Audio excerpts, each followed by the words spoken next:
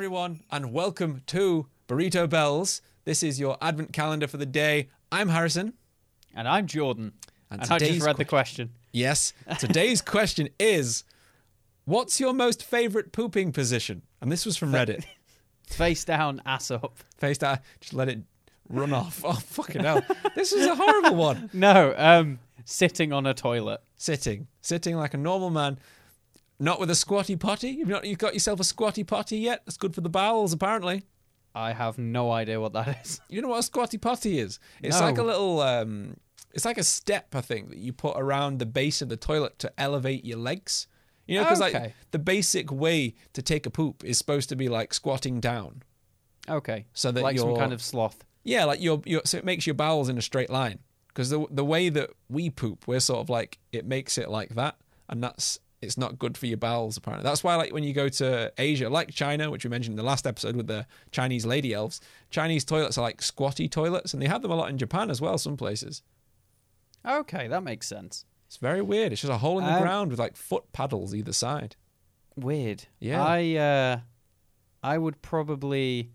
I don't know, I like my way of sitting with the tank of the toilet in front of me. So I've got a nice little shelf. How about tomorrow we swap it round? No, face the back. Do you right? Well, because this seems like a pretty loaded question. Like, do you wipe standing up or sitting down? Sitting down. Sitting down. Good man. Yes, I'm not a savage.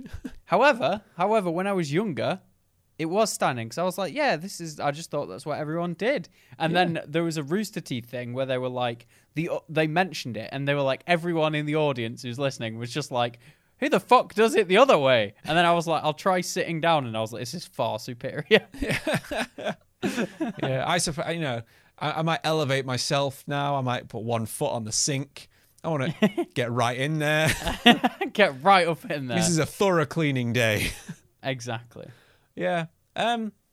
It's a weird thought to know about that. This is a question that came up the other week, actually. When washing your ass, are you a flat hand or are you a knife man? What? No, what? Oh, I don't even know what that means. Are you edge on? Are you I can't stop doing this.